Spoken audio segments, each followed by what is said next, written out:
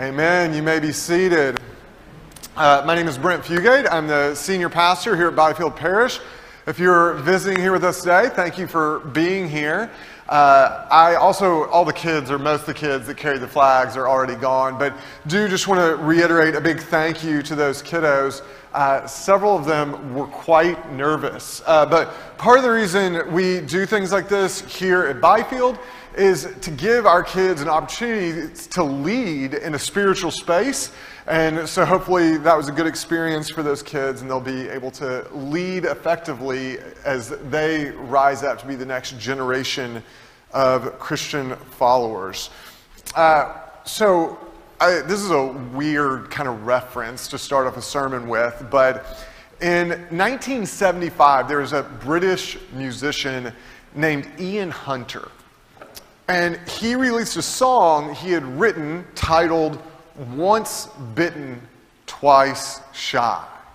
And that track rose to number 14 on the UK singles chart. But that's not the Once Bitten, Twice Shy most people remember. The one most people remember came out 14 years later. It was the glam rock band Great White that recorded a cover of the song. And that version topped out at number 5 on the Billboard Top 100. Anybody that remembers that version, it might make you feel a little bit better. In our society, there's this kind of idea that things are the worst that they have ever been.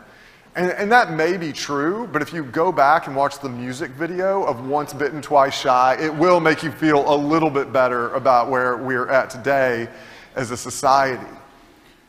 Once bitten, twice shy is an idiom that has been around in the English language for a long time. There is no record of who said it first or even when it became broadly used. It describes a phenomenon that we have all experienced in some area of life.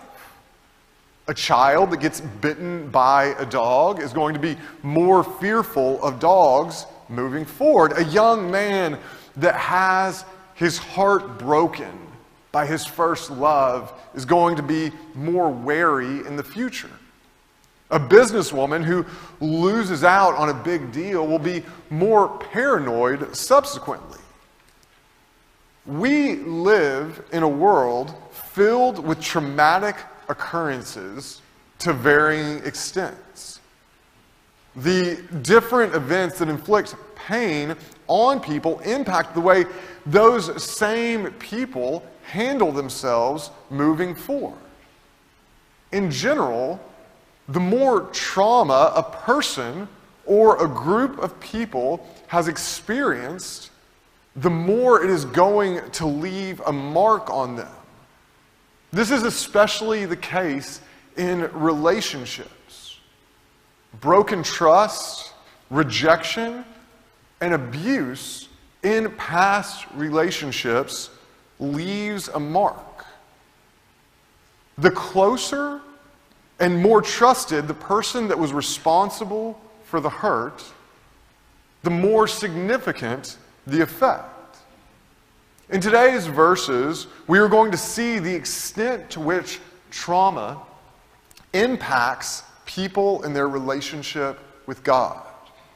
Please turn with me now to Exodus chapter 6. We will begin reading in verse 1 and we will go through verse 13. Those are verses on page 45 in your Pew Bible and will be projected on the screens behind me. That is Exodus chapter 6, beginning in verse 1. But the Lord said to Moses, "Now you will see what I will do to Pharaoh. For with a strong hand he will send them out, and with a strong hand he will drive them out of his land." God spoke to Moses and said to him, "I am the Lord.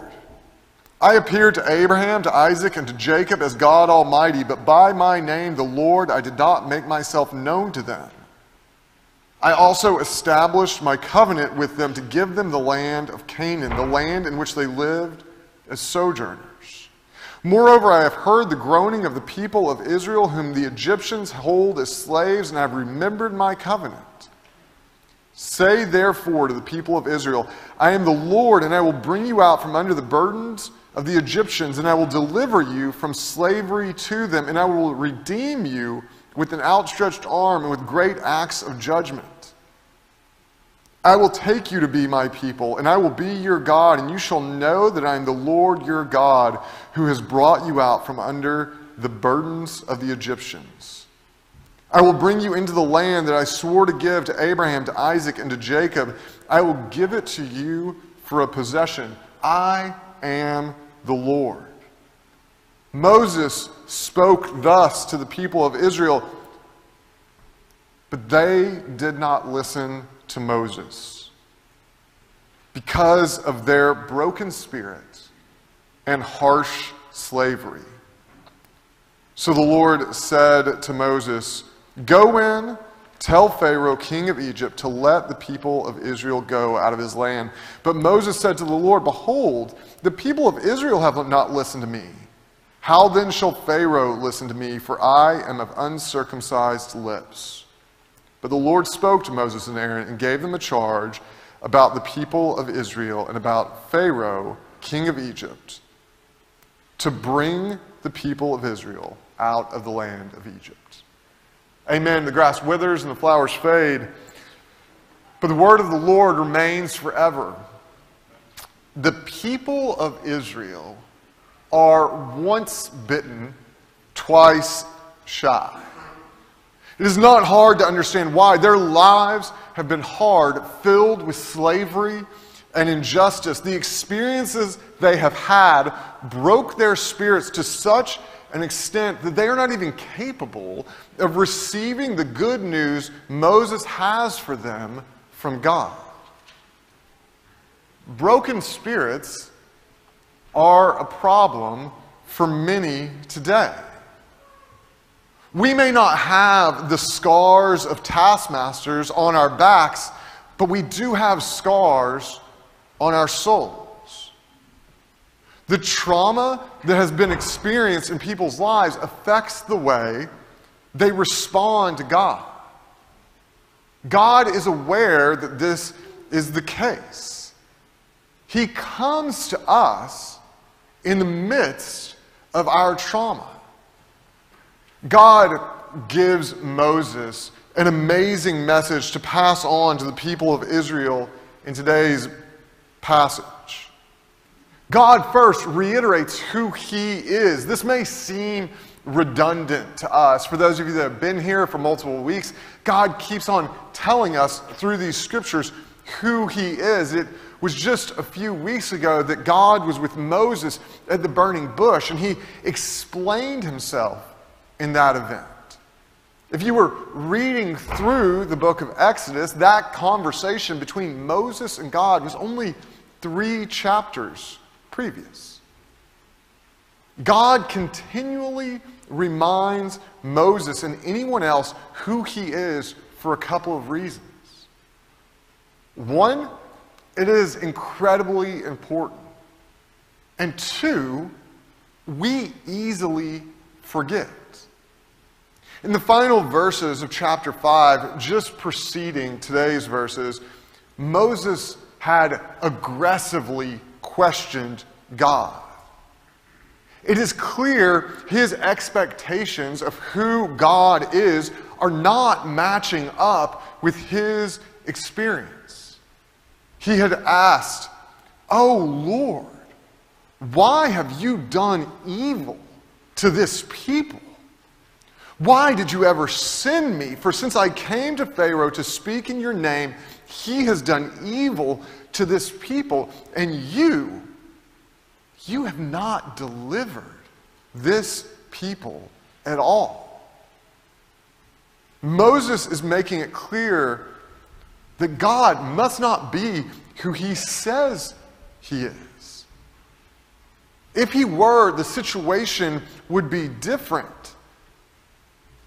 Moses' understanding of who God is needs a bit of work. This is especially the case considering Moses is going to be the one introducing God to the people of Israel. He needs to be constantly reminded who God is so he can communicate that to others. Describing one person to another is always hard. Normally, we talk about physical features. He's medium height, bald, and has a mustache. It sounds like I'm playing the game Guess Who with my kids.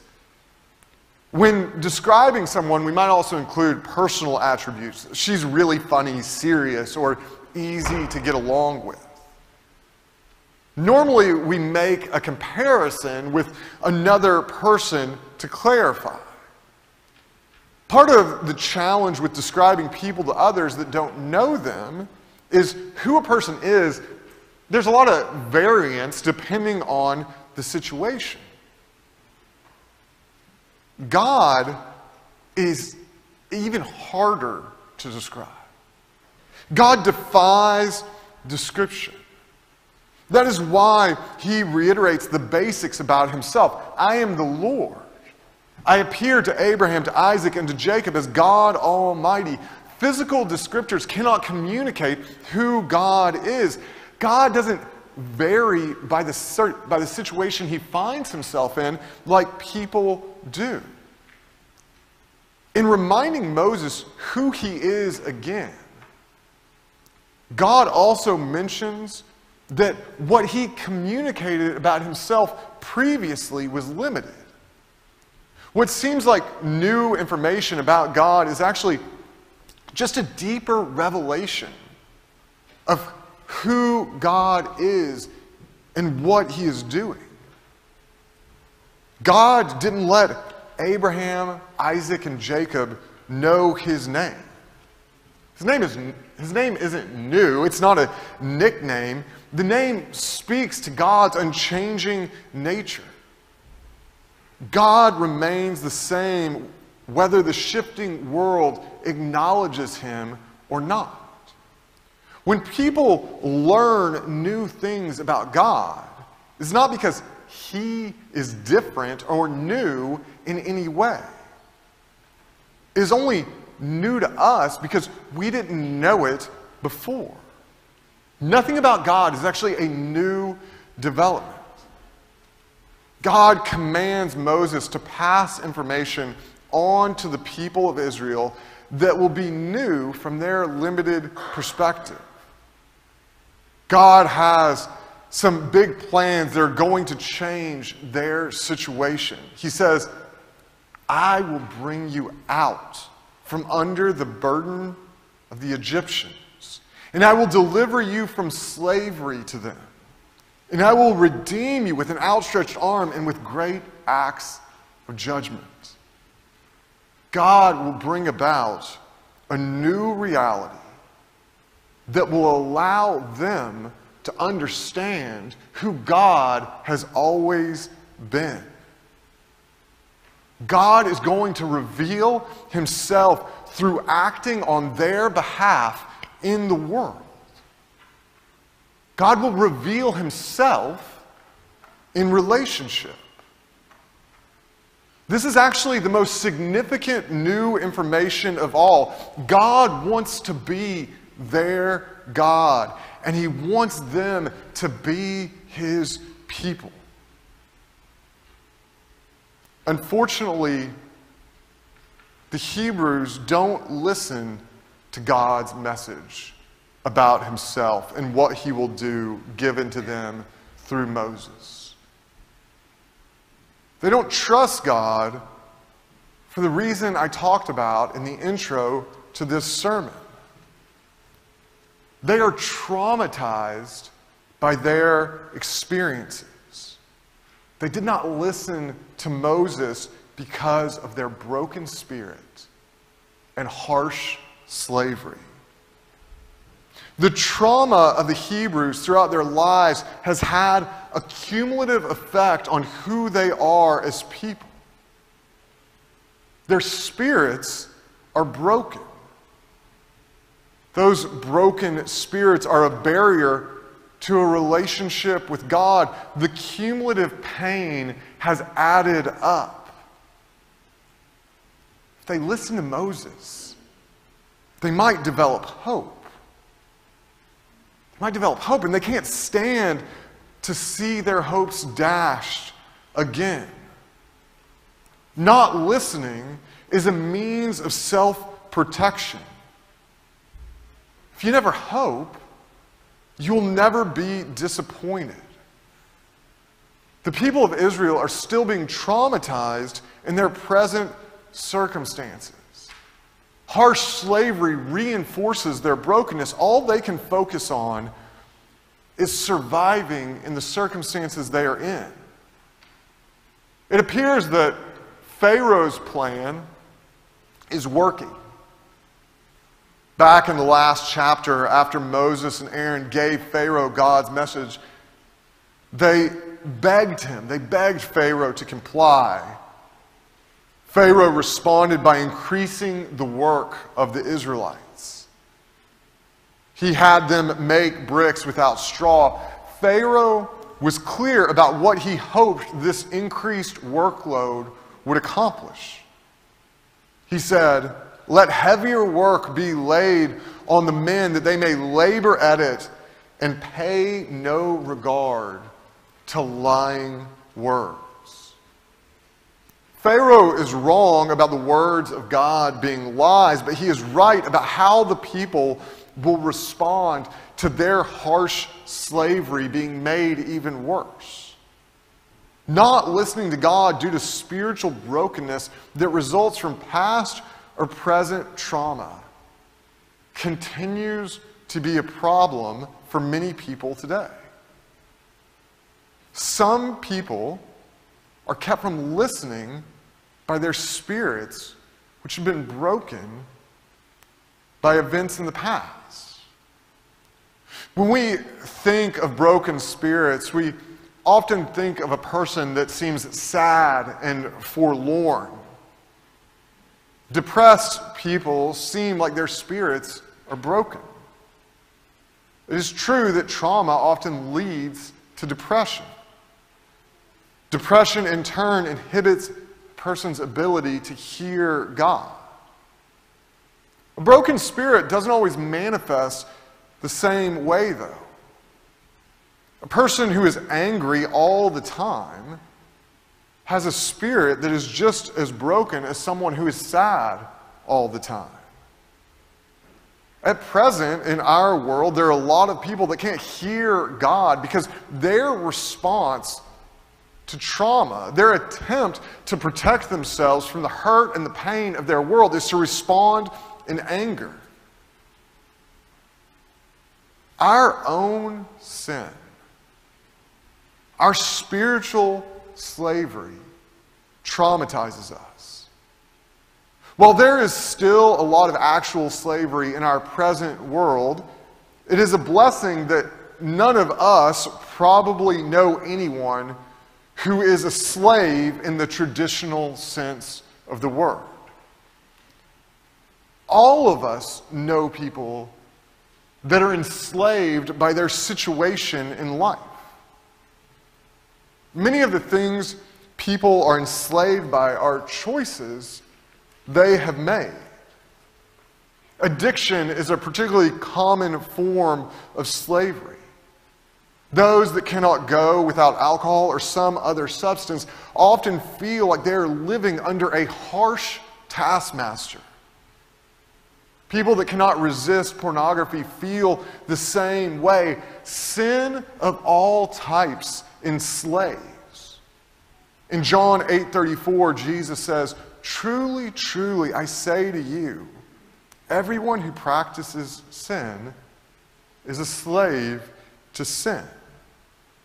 Peter writes, "For by what a man is overcome, by this he is enslaved." The more sin rules a person, the greater the level of tyranny it will exercise.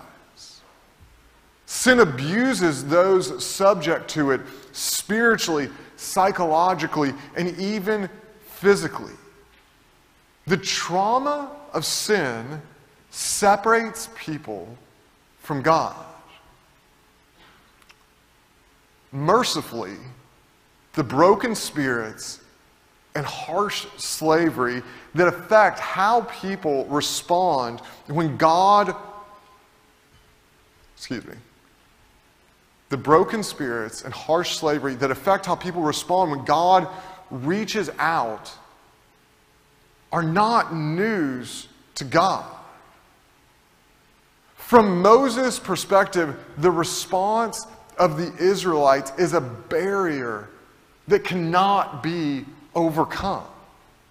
When God tells Moses to go to Pharaoh again, Moses says, "Behold, the people of Israel have not listened to me. How then shall Pharaoh listen to me, for I am of uncircumcised lips?" For Moses, the trauma that has made it impossible for the people to listen is an obstacle that cannot be overcome. If they won't listen, nothing can be done for them. How can Pharaoh be expected to listen when the Israelites won't? Moses' response is probably a result of his own past trauma impacting him. He had sinfully tried to free the people of Israel before. They didn't listen then. It must feel like history is repeating itself. Moses, is once bitten, twice shy. His fear and his shame are keeping him from trusting God. God will not be stopped by human trauma related to other people or sin. He knows why the people respond the way they do.